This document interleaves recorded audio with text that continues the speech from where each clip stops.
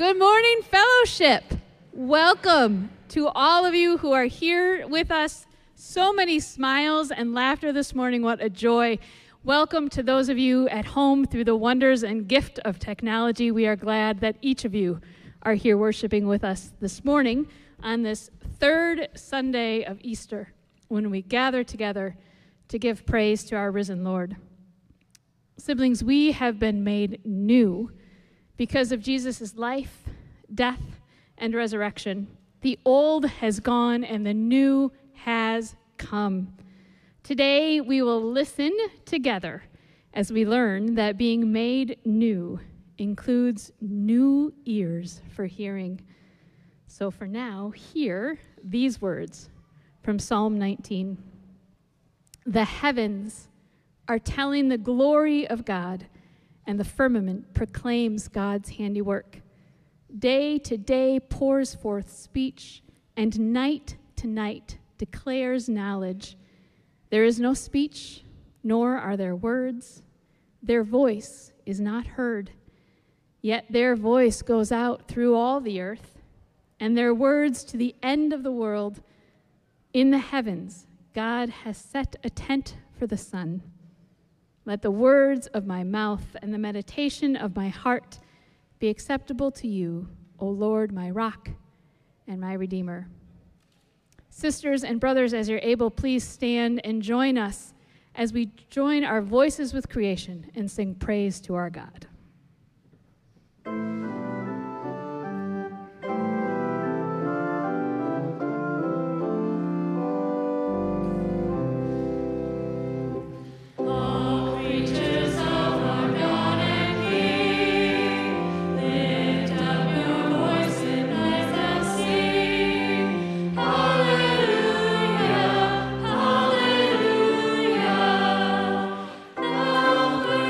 Sun with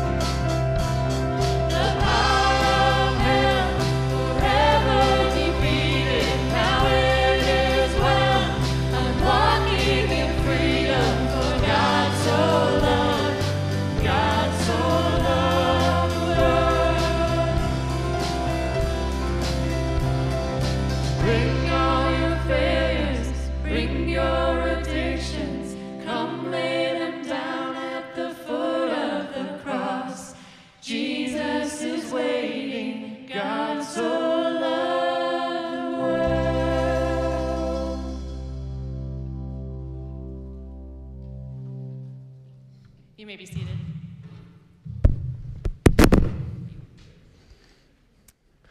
That happens often when I come up.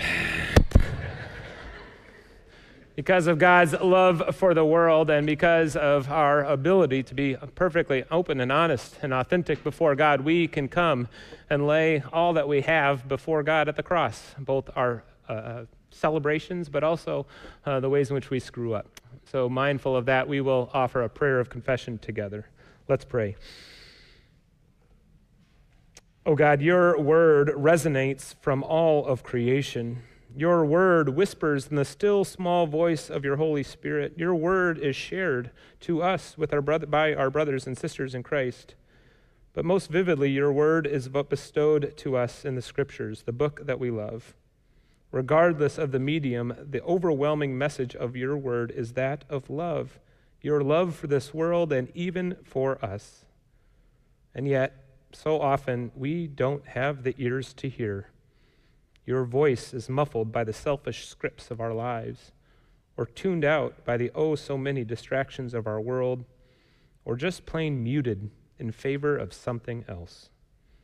Forgive us, Lord, for our tendency to not listen. Forgive us for not having the ears to hear your word that permeates all of creation. Together, we pray with the words on the screen.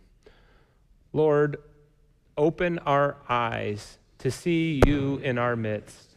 Lord, open our ears to hear your voice. Lord, renew our minds to carry your truth. Lord, break our hearts to love like you love. Lord, move our feet to join in your kingdom work. Lord, open our mouths to sing your praise. Amen. My friends, God so loved the world that he offered himself on our behalf so that we might live as a forgiven people. Let us meditate on that as we listen to the guitar ensemble this morning.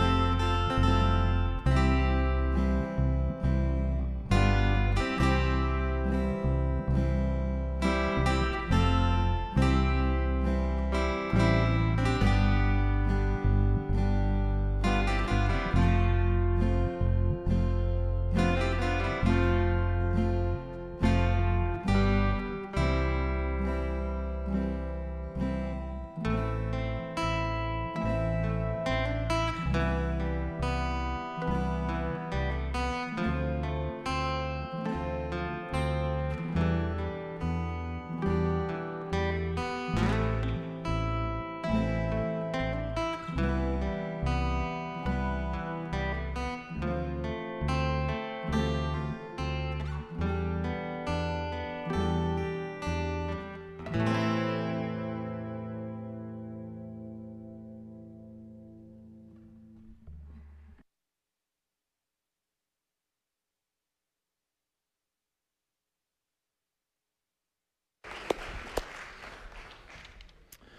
you, guitar ensemble. That was awesome. Well, good morning, Fellowship Church. The Lord be with you. My name is Nate Skipper, and I'm one of the pastors here, where our mission together is to love God and others as an accepting community centered in Christ and focused on developing faithful followers of Jesus. And we are so grateful for the many that have joined us in that mission, and for all of you that are gathered here this morning to do that this very morning. If you are new or visiting with us, we just want to first say thank you and welcome. We're glad that you're here. We hope you discover this to be this kind of place that we just articulated. If you are thinking about what it might mean to become an official member or take the next step in that journey, we'd like to invite you to our Discover Fellowship Cafe that's happening today, right after this service. There'll be lunch there. We'd love to have you join us for that.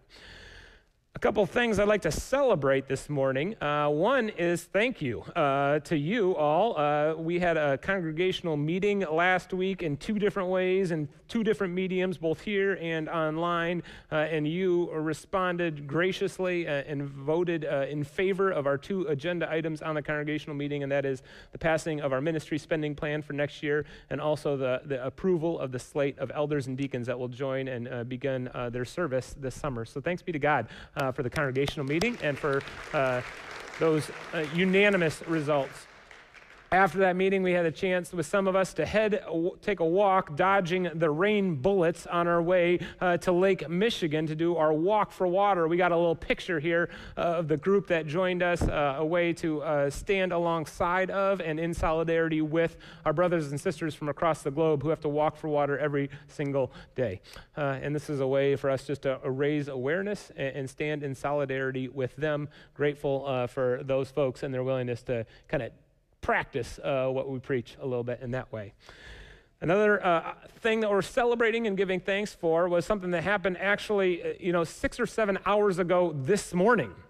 While all the rest of us were sleeping, some of us were worshiping the Lord, those of us at Fellowship Church, and that is our brothers and sisters that were sent to our mission partners in the Netherlands. And this is a crew of folks at the church that we support, a church plant in the very, very, very post-Christian secular Netherlands. And the guy in the middle there is the pastor at that church, Christian, and Dwayne Vandenbrink, and Tim and Susan DeForest and Scott Engelsman were there to offer some encouragement, and he expressed his deep, deep gratitude for our years of partnership with them.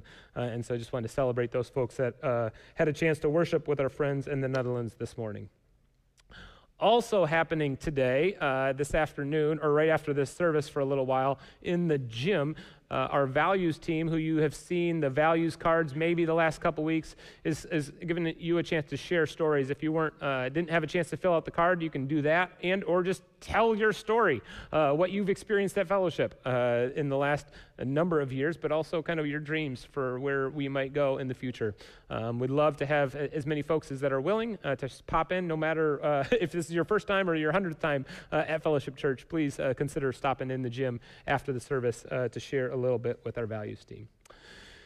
At this time, I'd like to dismiss our kids that are going off to their discipleship and worship experiences through 8th grade. And the rest of you, because of God's great love for us, we have peace with God, and so we can have peace with one another. May the peace of Christ be with you.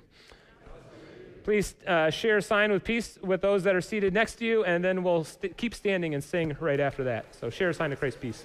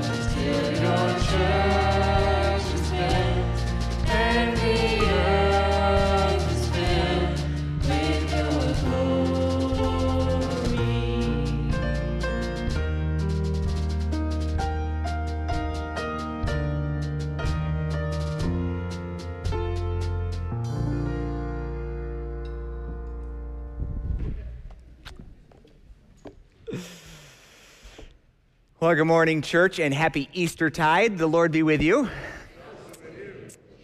I invite you to come with me for a minute to the front yard of a homeowner who was hoping to install a new driveway.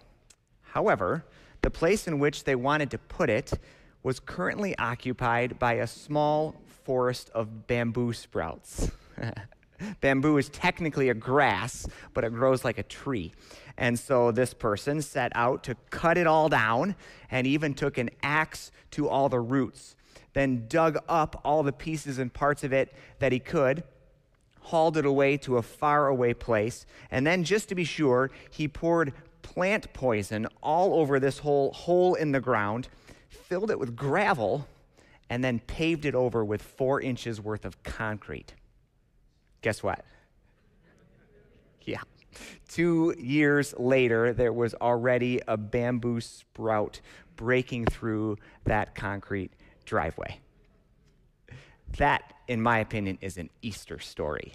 Seriously, it is a story of new life breaking forth in a place where it is least expected to be. And as you've already heard this morning, we are into a season called Eastertide. And we're celebrating all the ways in which we are being made new in it, because we recognize in this season not only that Jesus Christ rose from the dead on Easter morning, but that he did so as the first fruits of all creation, so that what happened to him would also happen to us. Easter was a bodily resurrection for Jesus, and so we're walking through the various body parts that we have. Pastor Nate taught us the song last week: head and shoulders, knees and toes, eyes and ears, and mouth and nose. Not exactly that, but we are today focusing on ears that hear. I heard it said this week by someone attending a special event that they were hoping that it was going to be for them a sit and get experience. A sit and get experience. It's kind of a funny phrase. What they mean by that is they were going intending to be a spectator, a non-participant. They were hoping simply to sit there, get what they get, and then go home afterwards. It strikes me that sometimes we come to church hoping for a sit and get experience, and we take on a posture of a pew potato, you might say, kind of like a couch potato, except we become a pew potato. But today's sermon is not that, and the Easter life that we are invited into is also definitely not that. It's participatory, or it's hardly anything at all. And so to that end today, I'd like to invite you to memorize with me 4 scriptures. 4 one-verse texts. We're going to memorize them together, and I'm going to give you the first one right now. Repeat after me. Ears that hear, and eyes that see, the Lord has made them both. Ears that hear and eyes that see, the Lord has made them both. That's Proverbs chapter 20, verse 12, and it's a description of a well-ordered world. Now, of course, implicit in that text and explicit everywhere else, really, in Scripture and throughout world history, is the all too common truth that it is possible to have ears that do not hear and eyes that do not see. But if and when that is the case, it's not the way it's supposed to be, which is just a classic definition of sin, if you will. It's not the way it's supposed to be. And on a grand scale, we can look out on the whole wide world and recognize that from the very beginning of things, God's good creation, to the end of time, the kingdom come, and even in this time in between, as we call it now, Eastertide, God's design for us has been to have ears that hear and eyes that see, for the Lord has made them both. That's the first verse I hope you internalize today. And if and when we have that, ears that hear and eyes that see, I think we'll notice, first and foremost, that the single most important thing in all of Scripture about ears and about hearing is that God goes first. God goes first. In fact, of the over 1,000 references in the Scriptures to ears or hearing, the most common message of all is that God hears. In Exodus chapter 2, God's people who were once a dysfunctional family in the book of Genesis, they become an entire nation, but they are enslaved in Egypt, pressed under the heavy thumb of the Pharaoh, and they cry out to God for help. And the text tells us very clearly, God heard their cry, sprung into action on their behalf, and it's a redemption story. In Psalm 28, one of the many psalm examples where we have the psalmist calling out to God, saying, "Incline your ear to me and hear my prayer." And then just a few verses later, it closes the loop and celebrates the fact that God did indeed hear and respond mercifully. In Matthew chapter 6, Jesus gathers his disciples around and he teaches them to pray because God hears our prayers. And then in John 17, Jesus, an entire chapter, prays the high priestly prayer. One of the lead disciples of Jesus, Peter, the kind of exciting one, eventually writes his own book. And in 1 Peter chapter 5, he invites all Christians everywhere to cast our cares on God because God cares for us. And then there's this beautiful image in the book of Revelation, chapter 8, where it says that God is on the throne of the universe and there is silence in heaven for a half an hour as the prayers of the saints rise up before God's throne and God hears them. The message is clear. In all of life, the most important ear and the most important hearer is God. So here's the second memory verse I hope you'll internalize with me today and take it with you as you go from this place. Psalm chapter 40, verse 1, which says, "I waited patiently for the Lord. He inclined and heard my cry." You say it. "I waited patiently for the Lord. He inclined and heard my cry."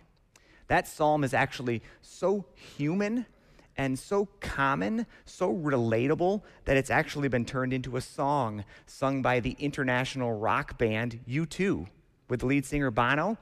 They sing that song in the largest concert venues this world has known all over the planet: South Africa, Paris, United States, all kinds of various places, in crowds of over 100,000 people gathered, Christians and non-Christians alike, joining together to say, "I waited patiently for the Lord.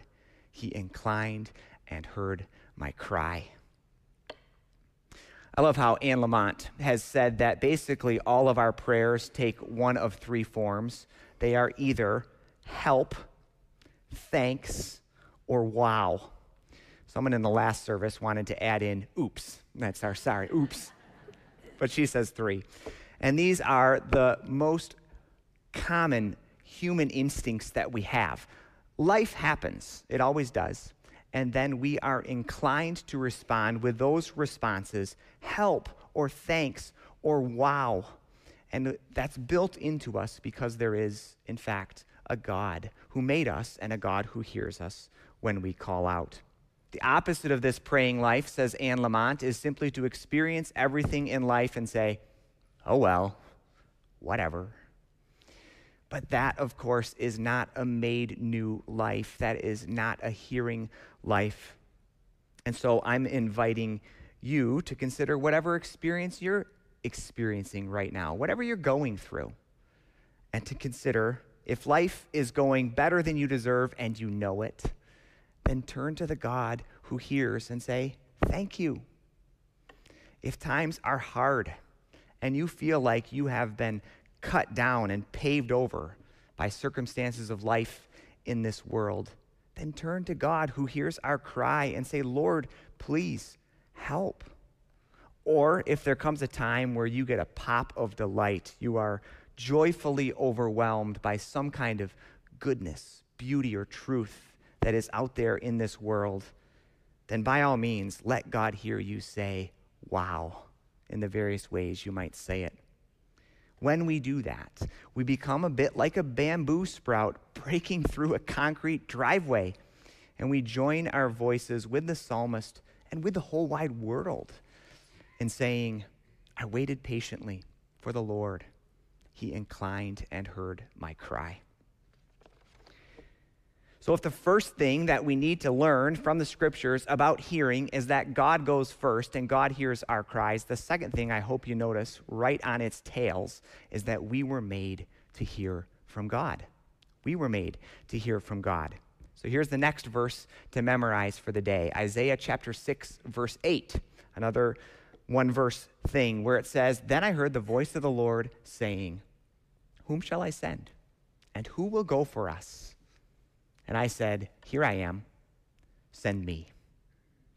A great verse. Listen to it again. "Then I heard the voice of the Lord saying, 'Whom shall I send? And who will go for us?' And I said, 'Here I am, send me.'" I've got a goofy slide which helps us recognize our job is hearing first. We have 2 ears and 1 mouth for a reason, meaning that we ought to be twice as likely to listen as we are to speak. But that's easier said than done, of course. And in fact, I wonder if any of you know what just might be the very first sin in all of Scripture? Not listening. It's been described in other ways, disobedience or pride or something like that, but it's actually fundamentally not listening, and particularly not listening to God. Everything in this world has gone sideways when we stop listening to God first. One of the best books I've read on this subject about ears that hear is by Dallas Willard. The book is called Hearing God. Go figure. The book begins by telling the story of a pastor who was leading a church into a new building project. They needed a new sanctuary. And so the pastor was waxing eloquently about all the ways that God had spoken to him about this new project and how it was clearly God's will for them to do this. An exciting moment. After the service, the family gathered at the dinner table and shared in the excitement together. Kids were there, parents were there, even Grandma was there at the head of the table, but she stayed quiet. Now, Grandma had lived a life of faith and faithfulness, and so when everyone else realized that she was quiet, they got quiet too. Finally, Grandma spoke up and she said, "I wonder why God never speaks to me like that." Dallas, the writer of the book, was actually at that table that day, and he summarizes that moment in this way. He says, "Grandma's simple comment, which came like a bolt out of the blue from the heart of a woman of unshakable faith and complete devotion, forever changed my attitude toward glib talk about God speaking or about divine guidance." And he goes on to say that he realized later, through her words, God spoke to me. Open your Bibles, and you will find basically throughout it stories of people hearing from God. Stories of Eve and Abraham and Job and Mary and many others as well. In this book, Dallas goes on to outline the 6 ways in which God speaks to people in Scripture, going from the most extreme to the most common. I have it put up on a slide for you to see here this morning. On the most extreme level, we have those stories that we remember so easily where there's a strange phenomenon and an audible voice. And so Moses encounters a burning bush in the woods, and then a voice speaks from it saying, "Hey, Moses, remove your sandals, for the place in which you are standing is holy ground." There's instances like that, but they're not altogether that common. Second is a supernatural messenger, like an angel. We remember this, of course, at Christmas time, where it's a choir of angels saying, "Glory to God in the highest, and on earth peace among people on whom God's favor rests." These are instances of messengers from God, including even a great one in the Old Testament where there is a talking donkey, Balaam's donkey, a great instance where a messenger is used. Next is dreams and visions. There are instances where God speaks through dreams and visions. And so Joseph in the book of Genesis is the great interpreter of dreams. And Peter in the New Testament sees a vision of a sheet, and it becomes for him a message from God to include the Gentiles in the church. Beyond that, there's simply an audible voice. I think this is probably the most famous story in Scripture. Samuel, little boy in the temple of God, keeps thinking his mentor Eli is calling out his name, but it's actually God, and it takes him 3 tries to figure it out. Or even Jesus in the New Testament, where Jesus is baptized and a voice speaks from heaven saying, "This is my beloved Son in whom I am well pleased." Again, getting less extravagant and yet more common, there's the next one where God speaks through other people. This is by far more common. And so we have entire books written by prophets who say, "Thus saith the Lord," and they speak on God's behalf. And of course, we even have the Bible written by scribes, people speaking God's word to us. It's the most common. And then there's the next one on the bottom of the list, an inner voice. An inner voice, the still small voice that Elijah heard when he hid in the cave and there was a great wind or a fire and an earthquake, and God was not in those exciting things, but God was in the sound of silence. In the New Testament, it's the gift of the Spirit in us so that we have a conscience and we have the mind of Christ in us, the most common way that God speaks. And of course, in all of these, you might be wondering, if we think we're hearing from God, how do we know that it's Him? In fact, there's been more than plenty examples in world history of people who think they're hearing from God, but they're actually crazy, right? So how do we know? This is, for me, the most helpful way. It's called the Wesleyan quadrilateral. It would be to take whatever you think you're hearing from God and put it through these 4 filters. The biggest of them you can see up there is Scripture. Whatever you think you're hearing from God, how does it align with the rest of Scripture? And not some minute proof text hidden somewhere, the whole witness together. What does Scripture say? Then add that also to what does tradition say? We're not the only Christians who have ever lived. There have been an abundance of people who have gone before us who have sought to live faithfully. So we can look at that great cloud of witness and listen in to what they have said as well. Next, you can look at reason. Reason would be built on the idea that God actually created a world, a cosmos, out of chaos. God is a God who builds order. And so if it is completely illogical, if it sounds absolutely crazy, it just might be, right? And it's worth paying attention to that. Reason and logic are part of the quadrilateral up there. And then last but not least is experience. How does it fit with life experience? And I'm thinking particularly the question, does it bring peace? Does it bring peace? So Jesus, in his resurrected life, in the Eastertide season, would very often appear to people, and the first thing he would say is, "Peace. Peace I give you, my peace I leave you." If and when we hear something from God, it is likely to be bringing peace either to us or peace to someone else. So then we have this verse from Isaiah, a voice calling out, and he hears it. It's not necessarily directly to him. He says, then I heard the voice of the Lord saying, "Whom shall I send? And who will go for us?" And I said, he says, "I'll do it." He doesn't try to dodge or ignore what's being said. "Here I am. Send me." Hearing God is part of our life, and particularly it calls us into a life of vocation, a certain direction in life.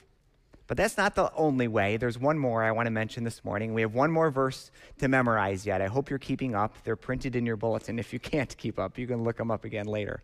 But here's the last verse to memorize for the day, Revelation chapter 2, verse 7. "Whoever has ears, let them hear what the Spirit is saying to the churches." Say it with me. "Whoever has ears, let them hear what the Spirit is saying to the churches." That verse is actually repeated 7 times over in the 7 letters that are written to the 7 churches in the first couple chapters of the book of Revelation.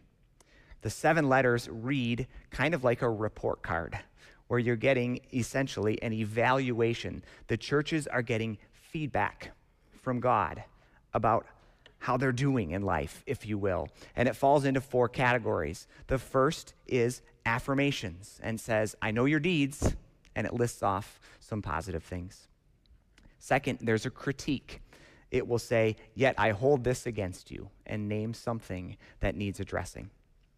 Third, there's the invitation, which we just said together. "Whoever has ears to hear, let them hear what the Spirit is saying to the churches." And then it concludes with a promise. To the one who overcomes a variety of good things, are put on offer. Now, I can't read all the letters to you this morning. We don't have time for that, but I do hope that you notice the structure. In fact, in the first letter alone, I count 6 specific affirmations and 1 carefully selected critique. 6 affirmations and 1 critique, which is a very peculiar ratio. About 10 years ago, Harvard Business Review put out an article. It was surveying businesses, in this case, seeking out the best ratio of feedback given to someone in order to help them become their best. Guess what ratio they found? 6-1. How interesting. 6 positive to 1 negative. Elsewhere, there's a great marriage expert. His name is John Gottman, if you want to go and look him up. But he also suggests that in a marriage, there also ought to be a ratio of about 5-1 positive to negative feedback. And he also warns that if that ratio drops too low, statistically speaking, the marriage might be in trouble. So when it comes to Made New Hearing, I'm thinking this morning about you and wondering who in your life gives you affirmations. I sure hope that you have someone. By all means, affirmations abound in the scriptures, but also we have people around us, and hopefully someone is affirming you in your life as well. But we can't goad people into doing that, can we? We can't force them and say, hey, tell me the good stuff, please. We can, however, create a culture of encouragement, a culture of affirmation and celebration. I love the story of a school in England in the 1990s. The school was failing. It was among the very worst schools in the entire district, and it was preparing to close its doors. Students were not doing well. All the metrics were not going well. The leader of the school, a woman kind of at her wit's end, turned to a local rabbi, one that I particularly like. His name is Jonathan Sacks, and said, "What might we do?" And he offered one word: celebrate. Celebrate. And she said back to him, "There's nothing to celebrate. Everything is going bad." He said, "Invent something to celebrate. Find anything to celebrate. If a student improves from one day to the next, then celebrate. If someone has a birthday, celebrate. If it's Tuesday, celebrate." And she said, "Okay," and went and did it. 8 years later, the school had turned around and become one of the most excelling schools in the district. The principal won awards for the change that had been brought about in that particular place. And it all came from a simple one word: celebrations, affirmations. Find the good and name it. What we celebrate, we duplicate. It's worth paying attention to. So I hope you have someone giving affirmations in your life today too, and you can be an affirmer of someone else as well. But there's another side of it. It's in all of the letters to the churches in Revelation, and that side is the critique. And here we need to notice that it must be loving critique, not cruel critique, coming from someone who actually seeks our good. I hope you do have someone in your life who can speak the truth to you and say, hey, you're falling off here, or you're missing it there. We need that as well, but we can only handle just a little bit of it, as the review has said. In fact, the Harvard Business Review article names that the critique must be serious. It can't be nitpicky stuff that just chews at our ankles and ultimately just takes us down.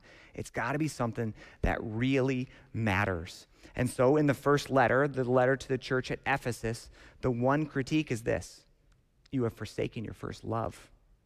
That's a big deal, right? And the loving advice is, hey, go back to the one that you loved at first. It's an important critique that needed to be heard. To be sure, it is very squirmy to receive critique, even godly critique, whether it comes to us through our conscience, whether it comes to us through the scriptures, or whether it comes to us through faithful friends. We hear it and we remember it because it sometimes hurts. But here's what I'm starting to learn also about critique. If you're uncorrectable, you just might be unredeemable. If you're uncorrectable, you just might be unredeemable. Now, of course, God can do all things. God can do the impossible. Thanks be to God. But even part of our salvation process, even the process of us being made new now. That includes leaving behind an old self and taking up a new self. And if you are uncorrectable, you just might be unredeemable. And so we need to be ready and willing to receive those hard things too from those who love us best and who are seeking our ultimate good. And so all 7 letters say, whoever has ears, let them hear what the Spirit says to the churches. Affirmations and critiques alike. On the whole, let's review. I hope you've got the 4 verses. If not, you can go memorize them later. Here's what they are. First, about a well-ordered world. Proverbs 20 says, ears that hear and eyes that see, the Lord has made them both. Yes, please do. Say them with me. About a God who hears. Psalm 40. I waited patiently for the Lord. He inclined and heard my cry. About a life of vocation. Isaiah chapter 6. Then I heard the voice of the Lord saying, whom shall I send, and who will go for us? And I said, here I am, send me. And last but not least, about receiving feedback. Revelation chapter 2. Whoever has ears, let them hear what the Spirit is saying to the churches. May those verses collectively be the story of our lives. In the name of the Father, and of the Son, and of the Holy Spirit. Amen.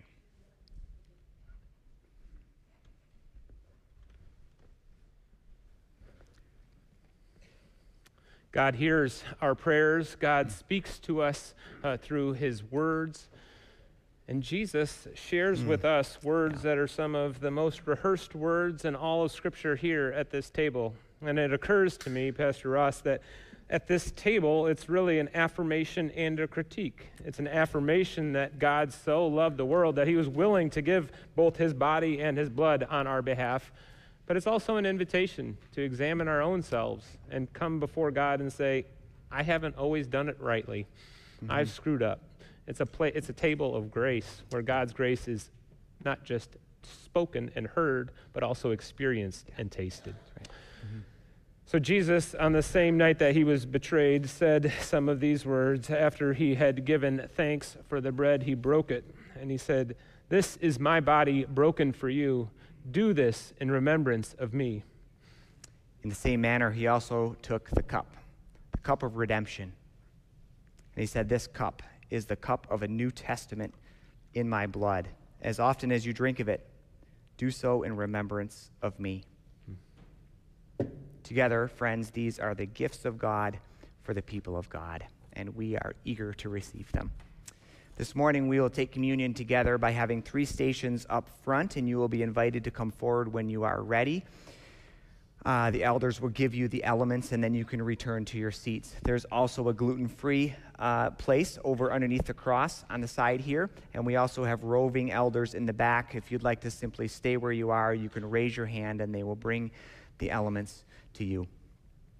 At Fellowship Church, we welcome to this table all who love God and who are learning to follow Jesus. So, friends, come, for all things are now ready.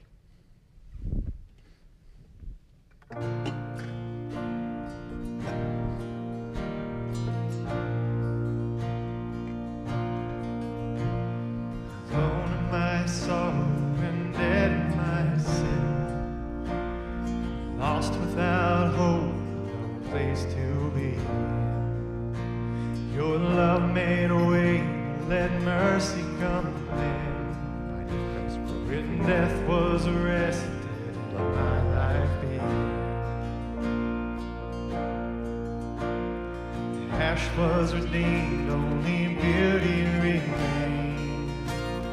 My orphan heart was given up. My mourning grew quiet, my feet rose to dance. When death was arrested, my life began. Oh, your grace so free washes over me. You have made me new, now life begins with you. It It's your endless love pouring down on us. You have made us new. Now life begins with you. Release from my chains, I'm a prisoner no more. My shame was a ransom he faithfully bore. He canceled my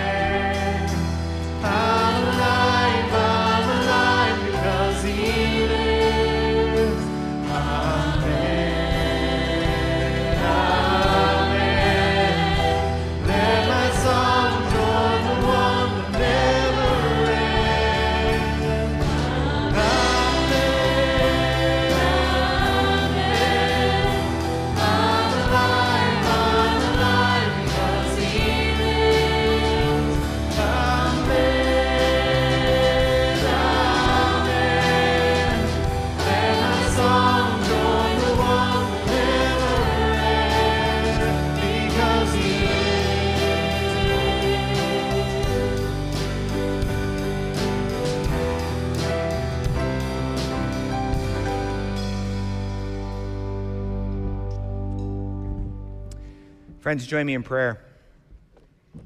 Blessed are you, O Lord our God, for you are one who hears our cry, and you are one who enables us to hear you when you speak. And you are one who has fed us at your table. So we join the psalmist who says, "Bless the Lord, O my soul, and all that is within me. Bless your holy name. Bless the Lord, O my soul, and forget not all your benefits.